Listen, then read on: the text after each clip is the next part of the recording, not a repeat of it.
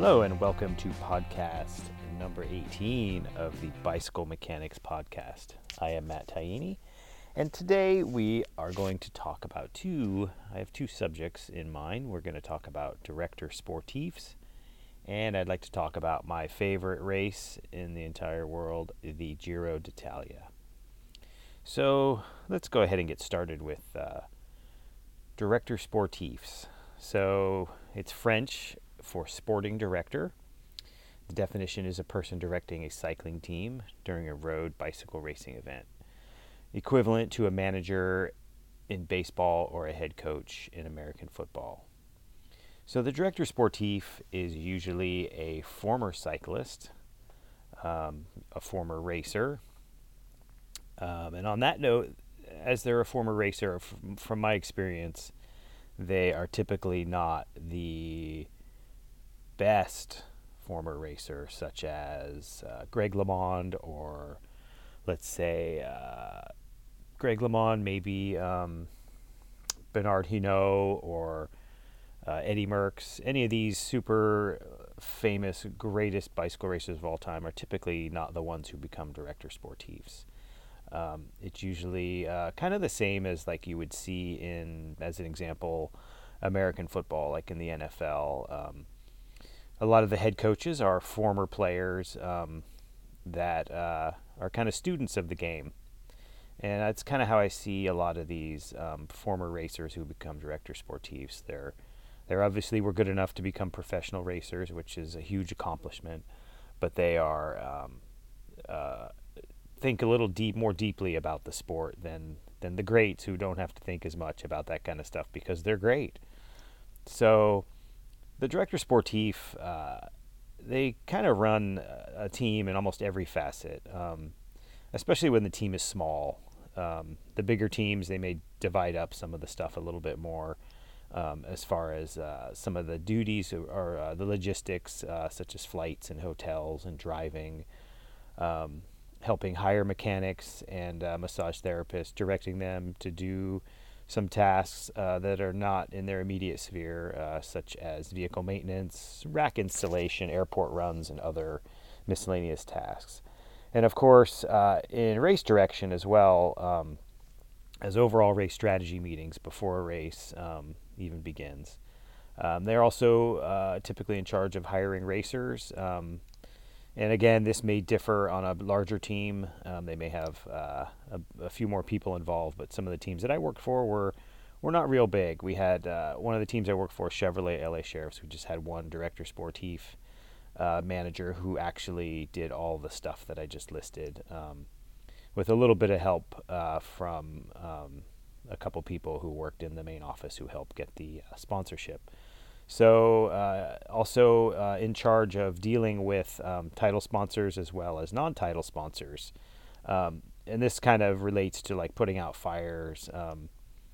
Like I remember Dave Lettieri would have to put out fires often that would sprout up, and a lot of these would come about because a racer would not use sponsored equipment. Another time, racers were not wearing helmets during a training ride. So kind of a funny story about both of these during my time with Dave and the Chevrolet LA Sheriff team.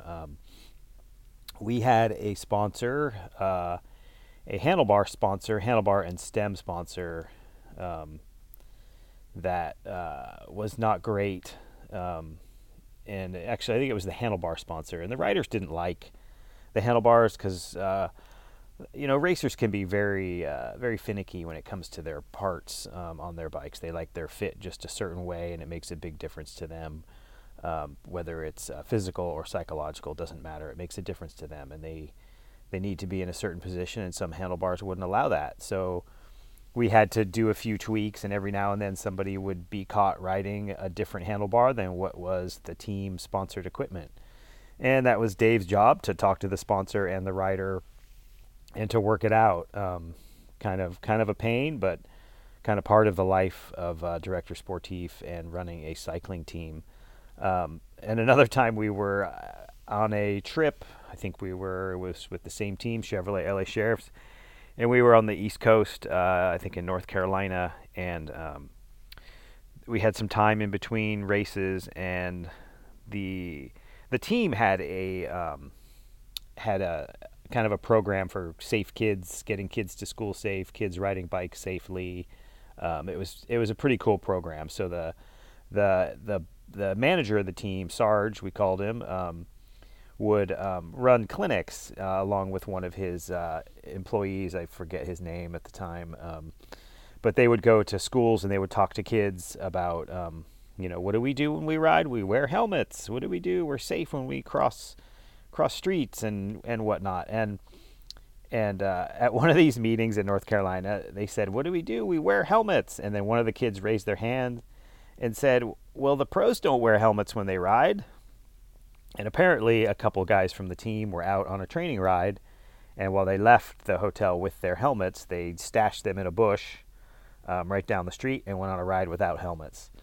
And they kind of got busted, so I think they got fined. I was never privy to that kind of information about what the fine was and how that all went down, but I thought that was kind of funny. So there's that. So the director sportif really has a lot to do. They're typically a super busy person, and it takes a lot of different skill sets to be able to do it and to do it well. So in my time as a bicycle race mechanic, I worked with many different director sportifs. So here's a list of just some of the ones I can remember. When I worked with USA Cycling, I worked with Chris Carmichael, Henny Top, Yuri Manus, Craig Griffin, Yarrick Beck, David Meyer Oaks, and Clark Natwick.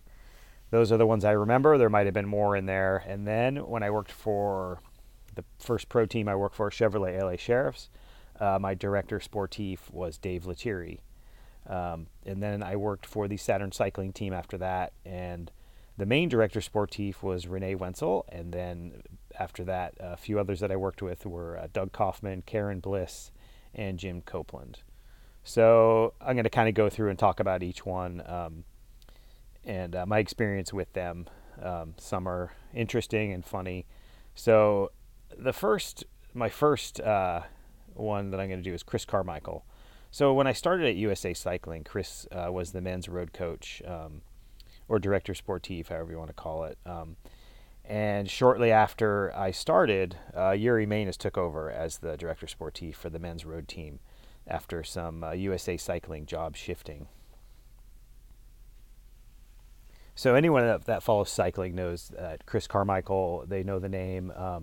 He was a racer for 7-Eleven back in the day, the first American team to ever be in the Tour de France. So Chris has tons of experience, and he was the director for that first year I was at USA Cycling. And then, like I said, they switched with Yuri. And then the second year, I actually got to work with Chris as the director sportif for only one race together. And that was during the Tour du Pont on the East Coast in 1994. I remember Chris he could be pretty intense at times. He seemed to be at odds with a few of the other director sportifs, which was kind of interesting. I remember Lynn Pettyjohn, I think, was the Coors Light director. There was some friction there, and but for me, from my part, he was really easy to work with, and he did not micromanage at all, and he was actually kind of a pleasure to work with. And now Chris has his own company. It's called CTS, and it's Carmichael Training Systems, where he has a group of people who help train cyclists. And he does a lot of stuff on cyclists that are over 50, because he's over 50, and that's a big part of the cycling community. And I'm over 50, so I read some of the stuff that he sends out, and it's some pretty good stuff. So it's definitely worth checking out. So that's Chris Carmichael. So during my time at USA Cycling, I worked with several other directors. And Henny Top was one. I didn't get to work with her very much, but she was the director for the women's national team. She was a former racer as well from Europe. She was really fun to work with. Really good lady. And then I did a story, I think, early on in one of my podcasts about Yuri Manus. He was the director the first year I worked with USA Cycling on many of the trips, and he was he was very interesting with his broken English and his mannerisms, and being in the caravan with Yuri was interesting, especially in the beginning because I couldn't tell what he was saying, and he drove pretty crazy. But for the most part, he did his job pretty well, and he really, much like a lot of the Eastern Bloc directors that I worked with over the years, they really knew how to take care of their team, take care of their cyclists, their people. When it came down to it, they would do what it took to get their riders what they needed. So that was Yuri. He was really fun, and I forget which podcast I do a story on him. It might have been one of my first couple about Yuri, and it's kind of a fun story if you want to go back and listen a little bit more about those early days with Yuri. Craig Griffin was another USA Cycling director, but he was kind of more the road coach, or not road, the track coach. I didn't have to work with him too often, but he was from New Zealand. Kind of an interesting fella. Didn't really get to know him too well. He was fairly decent to the mechanics. He would get mad at us at times if things weren't exactly the way he wanted them, but that's pretty normal with a director. And then another director from USA Cycling that I worked with quite a bit, and I think I did a little bit of a story on this guy as well, was Jarek Beck from Lodz, Poland. I also did a story about Jarek Beck when he worked with my friend Dave Pitts in the women's Tour de France. It's Dave's first trip to Europe. I forget which episode that is, but it is in the description of the podcast if you want to hear about Dave's first trip to Europe with Jarek Beck.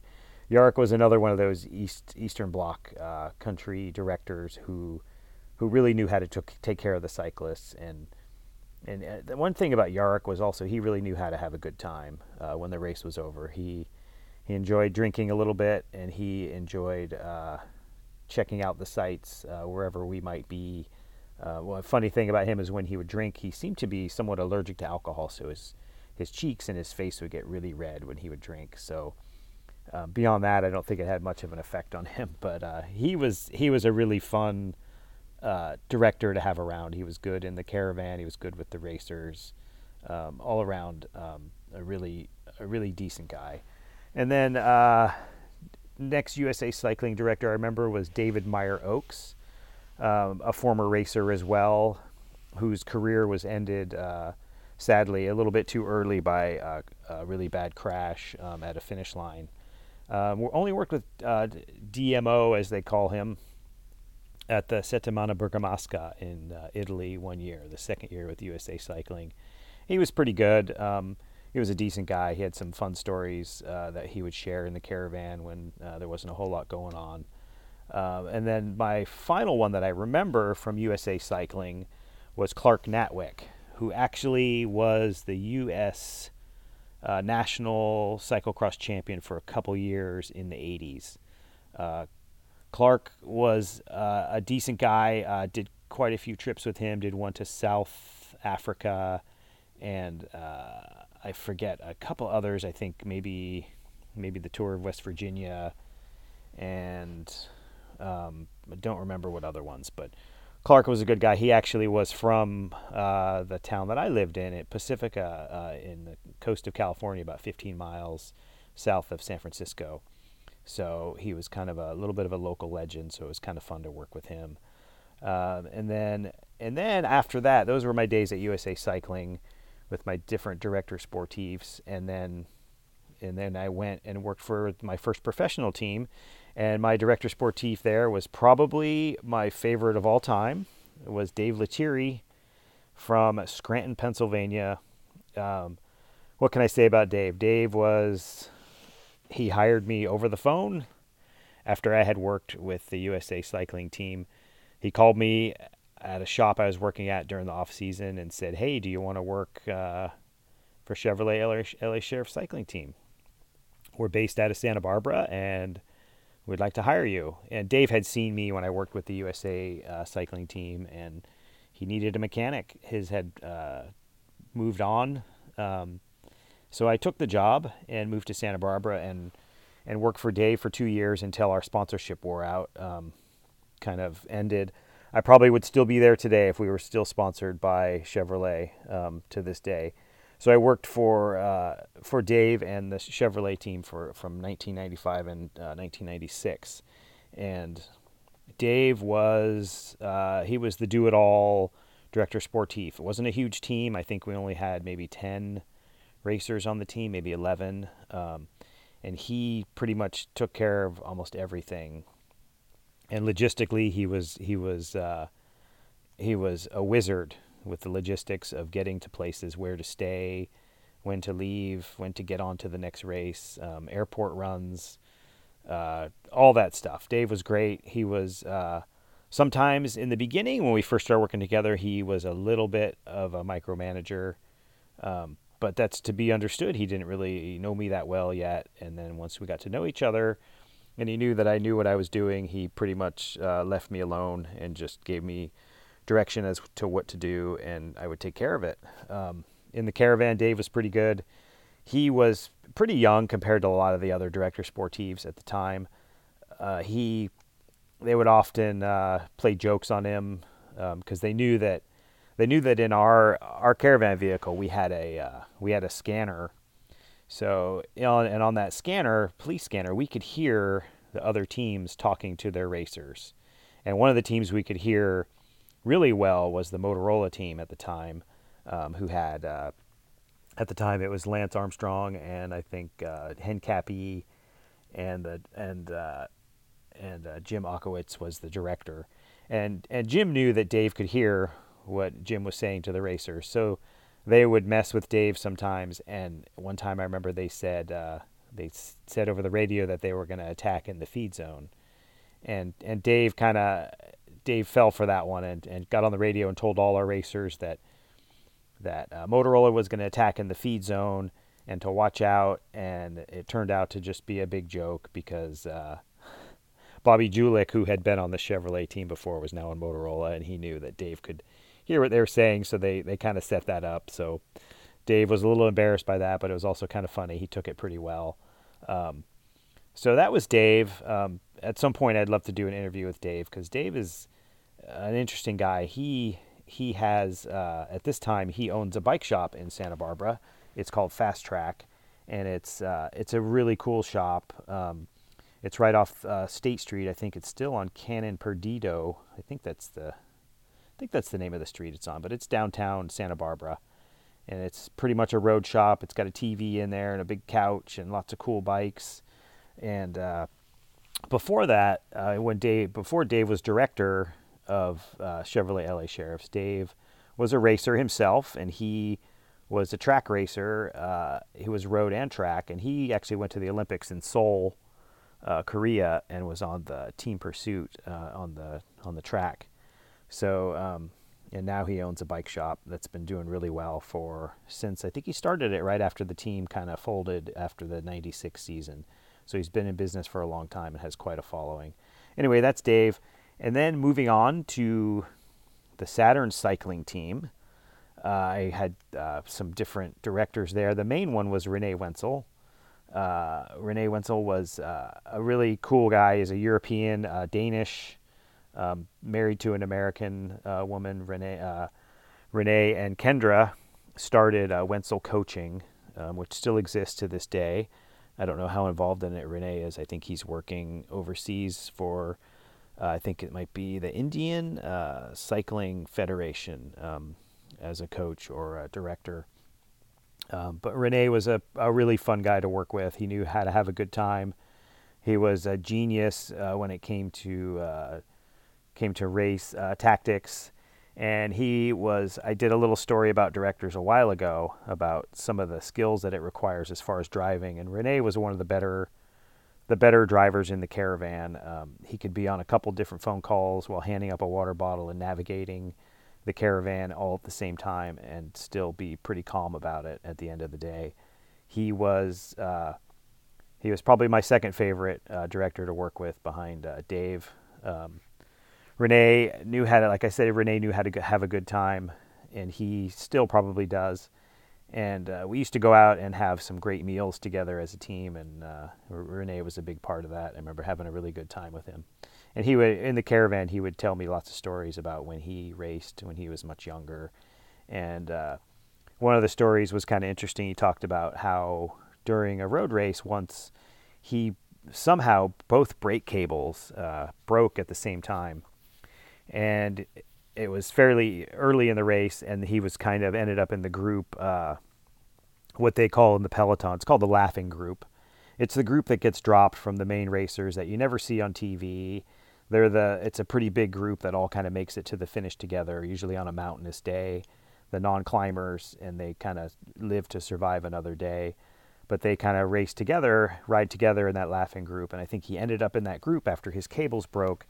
And everybody in the group knew that Renee's brake cables had broken. So apparently there was no support around to get a bike change or anything. So they all kind of helped him and held on to him and helped him slow down on the downhills, which slowed down the group a lot. But at the end of the day, they were all allowed to race the next day because of they were all kind of helping Renee out. So that was kind of a cool story. And then another director I remember working with was Doug Kaufman, who was kind of one of those USA Cycling kind of regional coaches. He was an interesting fella. I worked a couple races with him. I remember I worked the Ruta Mexico the second year when I worked for Saturn. He was the director for that race, and that race was a total disaster. And if you haven't listened to that podcast, it's called the two Rutas that I worked. And Doug was the director for the time that I was with the Saturn team, and it was a tough race because we didn't get any of our equipment, and the riders were having a hard time. We didn't have great wheels because we had to borrow wheels, and they had 13 tooth cogs on the back instead of 12s, so they were spinning out too much, and it was a tough one. But Doug seemed to be able to keep things a little bit light, and we kind of made it through that. And he also was a director for the Tour of the Gila in New Mexico, which was kind of close to his home base. Doug was one of my friend Dave Pitts used to say that Doug looked at the world through rosy-colored glasses too often, which is kind of funny from an upstate New Yorker giving the mellow guy from New Mexico a hard time, which was fine with me because it was funny. One time in the caravan we had these Saturn vehicles that had heated seats, and we were at a race in New Mexico in the summer that was really hot, and to mess with Doug, I think that Dave turned on the seat warmer, and Doug didn't realize it the entire race, and he got really warm, and he had no idea why his butt was so hot, which was kind of funny. But anyway, that was Doug Kaufman. And then after that, there was, I think, maybe only one race I worked with Karen Bliss as a director. She was a former racer as well. I remember Karen was a little unsure of herself as a director, but she seemed to have the respect of the racers, and she was pretty lighthearted. She was pretty easy to work with, except for the one time that I got out of the car to do a wheel change and she ran over my foot. That was not so fun, but I'm not the only mechanic that's ever happened to. So sometimes when the director stops, they don't stop all the way when a racer gets a flat, and they continue to roll a little bit. And if the mechanic gets out and puts their foot under where that wheel's going to roll to, you get run over. So I didn't break any bones or anything, but it was painful for a few days. But anyway, and then the last director that I remember was Jim Copeland, who was one of my favorite racers, super cool guy, the Alabama Slammer, they called him. He was a kind of a bigger guy for a cyclist, but had tons of power. He was a director for one of the Saturn cycling team races the second year, I believe. And Jim was actually one of the racers on the Chevrolet LA Sheriff's team with Dave Lettieri. And Jim, I believe, was on the Team Pursuit team that Dave Lettieri was on in the Seoul Olympics. And I believe that was in 1988. So I hope I didn't leave anybody out, but those were the directors that I worked with that I remember. Being a director of Sportiffs seems to be a very difficult job. It seems to be pretty stressful during a race and not during the race. If your team performs, it's great. If your team is not performing, then it kind of all goes on you as to why that's not happening, as it does often in other sports that we follow. So hats off to Director Sportiffs everywhere. And I would like to move on at this point to my favorite bike race of all time, even from when I was just starting to be a mechanic and just started working in a shop and just started following bike races, and it is the Giro d'Italia. Everybody talks about the Tour de France. The Tour de France, it's great, but the Giro is a little bit different. It's a lot different. My first early memories of the Giro were, I believe, in around the late 80s, maybe 1988, was I remember reading about how on the final stage, which was a time trial, Greg LeMond got fifth place. And he had been making a comeback from his accident and his various injuries, and he got fifth place, and he followed that up by a win in the Tour de France, I believe, in 1989. It was 88 or 89 Giro, but anyway, he got fifth, and back then there was no internet. Surprise. We had to find out this stuff by either looking at the newspaper the day after the race, or I do believe there was a number that you could call, a phone number. And I don't know if it was connected to Velo News or somehow, but you could call a number and find out who had won races each day and stuff like that. It was nothing like today. Without the internet and the TV coverage that we get today, it was a very different event. So I did a little bit of research on the Giro, but I found this book. It's called The Beautiful Race. It's the story of the Giro d'Italia, and it's by Colin O'Brien. And I'm going to, over the next several weeks, I'm going to read a little bit about this and kind of read some of it to you and then convey some of my thoughts about this race, because it's really a very unique race. So, a celebration of the Giro d'Italia and its kaleidoscopic glory after more than 100 stagings of this glorious race. Born in 1909, the Giro d'Italia captured the imagination of a nation before helping to unite it in the chaos following World War II. Since then, this dynamic race has reflected its home country. The Giro's capricious and unpredictable nature mirrors the passions and extremes of Italy itself. A desperately hard race through a beautiful country, the Giro has bred characters and stories that dramatize the shifting culture and society of its home. There was Alfonsina Strada, who cropped her hair and raced against the men in 1924, and we will read some more about that. And Ottavio Bottecchia expected to challenge for the winner's Maglia Rosa, the famed pink jersey, in 1928, until he was killed on a training ride, most likely by Mussolini's black shirts. And what would a book be about the Giro d'Italia without Fausto Coppi, the metropolitan playboy with amphetamines in his veins, guided by a mystic blind masseur who seemed to glide up the peaks? And let us not forget his arch-rival, Gino Bartali, humble, pious, and brave, who smuggled papers for prosecuted Jewish Italians. Then there is the Giro's most tragic hero, Marco Pantani, born to climb but fated to lose. Halted only by world wars, the Giro has been contested for over a century, and the beautiful race is a highly rich, written celebration of this legendary sporting event. So I would like to move on by reading a little bit of the introduction, and the introduction kind of gives us a little bit of a feeling as to what Italy was like in 1909. So imagine a different Italy, a recently integrated kingdom of regions mostly inhabited by peasantry. Almost half of the population was illiterate, and the majority spoke dialect rather than the Florentine standard of the state. Even the country's first king, Victor Emmanuel II, father of the fatherland, struggled to use his country's official language. What roads existed were rough and narrow and rarely, if ever, paved. Away from the cobbled urban centers, mostly there were nothing more than compacted dirt and gravel. Great for gravel riding, I guess. The masses relied on mules and bicycles, not cars, for labor and transport. the Fabbrica Italiana Automobili Torino, Fiat, was less than a decade old and some way away from becoming one of Europe's greatest automotive giants. Rome, Milan, Turin, and Naples were all experiencing rapid growth, but the majority of the country's 32 million inhabitants lived in small towns or in the countryside. The capital was still plagued by malaria from the dreaded Pontine marshes, and it would be 20 years before the Italian government resolved its dispute with the Vatican.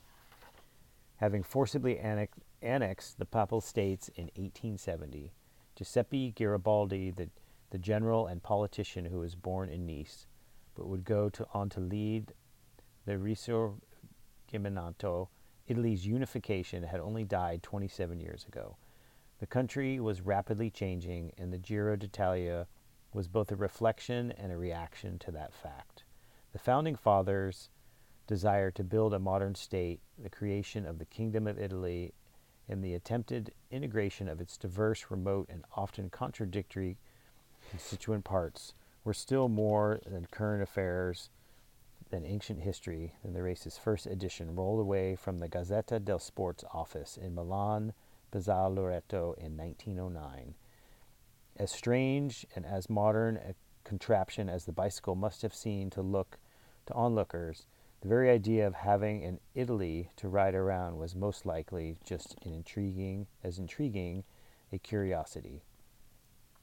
Cycling fans in the Bel Paese sometimes joke that the race has done more to unite Italy than Garibaldi's reforms ever managed. And while this is said with tongue planted firmly in cheek, perhaps there's a grain of truth to it, because in the early 20th century, this was still very much a country divided. Much of the North was against integration, as was the Vatican. And while Naples in the South supported it, that led to more to do with the disdain for the Bourbon royal family of the Kingdom of the Two Sicilies than it did with any real enthusiasm for the new state. L'Italia di Fiat, observed Massimo d'Azeglio, the Prime Minister of Sardinia and supporter of unification. Italy has been made. Now we must make Italians. Italy is a land of inconsistencies and complications. No one who's ever spent any time here will describe it as easy, and yet there's that's part of the charm. It's also a huge part of the Giro's soul, because unlike the Tour de France, which can sometimes seem prosaic and anemic in its homogeny, the Italian event is chaotic, unabashed celebration of the country's colorful, often schizophrenic personality. You can be cramped in the crumbling streets of Naples one day and at the altitude of the Alpine ski resort the next. So really, in the end, the Giro is born to sell newspapers by a newspaper company, kind of the same way that the Tour de France was in, I believe, 1903 was the first year of the Tour de France. And so the first Giro in 1909, and I believe the first 4 or 5 Giros were the way that they decided who won the race was a little different than we do today. We didn't have back then, obviously, the modern timing equipment to do it by time, so it was done by placement. So if you got first place, you got 1 point. If you got second place, you got 2 points. So over the course of the race, the racer with the lowest accumulated points was the winner. And in a few instances, the racer who may have, if it was done by time, won by a half an hour, did not end up winning because it was a different scoring system then. So I kind of find that really interesting. And the first version of the race was 3,000 kilometers of racing, and it had 25,000 lira worth of prizes, which was a lot of money in 1909. And the way they did it was the 3,000 kilometers was the initial what they wanted to do, but it ended up, I believe, the first race ended up being 2,400 kilometers of racing, but I believe it was only 6 stages, but each stage was 200 to 300 kilometers long. And it was kind of a little bit of a race of attrition at the time. And in these first years of the Giro, I don't think they went into the mountains. So it was a lot of lower land, rolling hills of Italy kind of racing. But the races were super long. So like I said, it was kind of a race of attrition. By the end, flat tires, crashes, and such would seal the fate for many of the racers at the time. So the other thing about that I found kind of interesting is that early on in the Giro, after a race, they would have sometimes 2 days, two days to rest from that race, which is kind of nice because these races were really long. So I'll kind of finish up here with a little bit about the first stage, and then we will call it quits for the day. So both amateurs and professionals were welcome to compete, which I thought was really interesting. And 127 riders were present at the maiden Grand Partenza on 13th of May 1909. The first stage of the Giro d'Italia left Milan's Piazzale Loreto at 2:53 a.m. on a grueling 397-kilometer slog south to Bologna. Rather than using total elapsed time to calculate the overall winner, as is now common, the Giro used a point system, like I said, system to work out the general classification, adding up to the placings of each stage to find the rider with the lowest number of points. So that was obviously well before timing of today, and a 397-kilometer race is kind of a race of attrition, and we also need to remind ourselves about the technology that existed in 1909, and the technology was a single-speed bicycle that weighed as much as 3 times as much as modern bicycle racers are on today on their carbon fiber machines with their 2 by 11 or 12 speed bicycles. A single-speed bike weighing, let's say, 35, 45 pounds. So imagine that. So we will continue on and learn a little bit more about the Giro next time. I find this book very fascinating, and I hope that you do too, and I hope that you enjoyed this version of the Bicycle Mechanics podcast, and we will see you next time, and in the meantime, stay safe out there.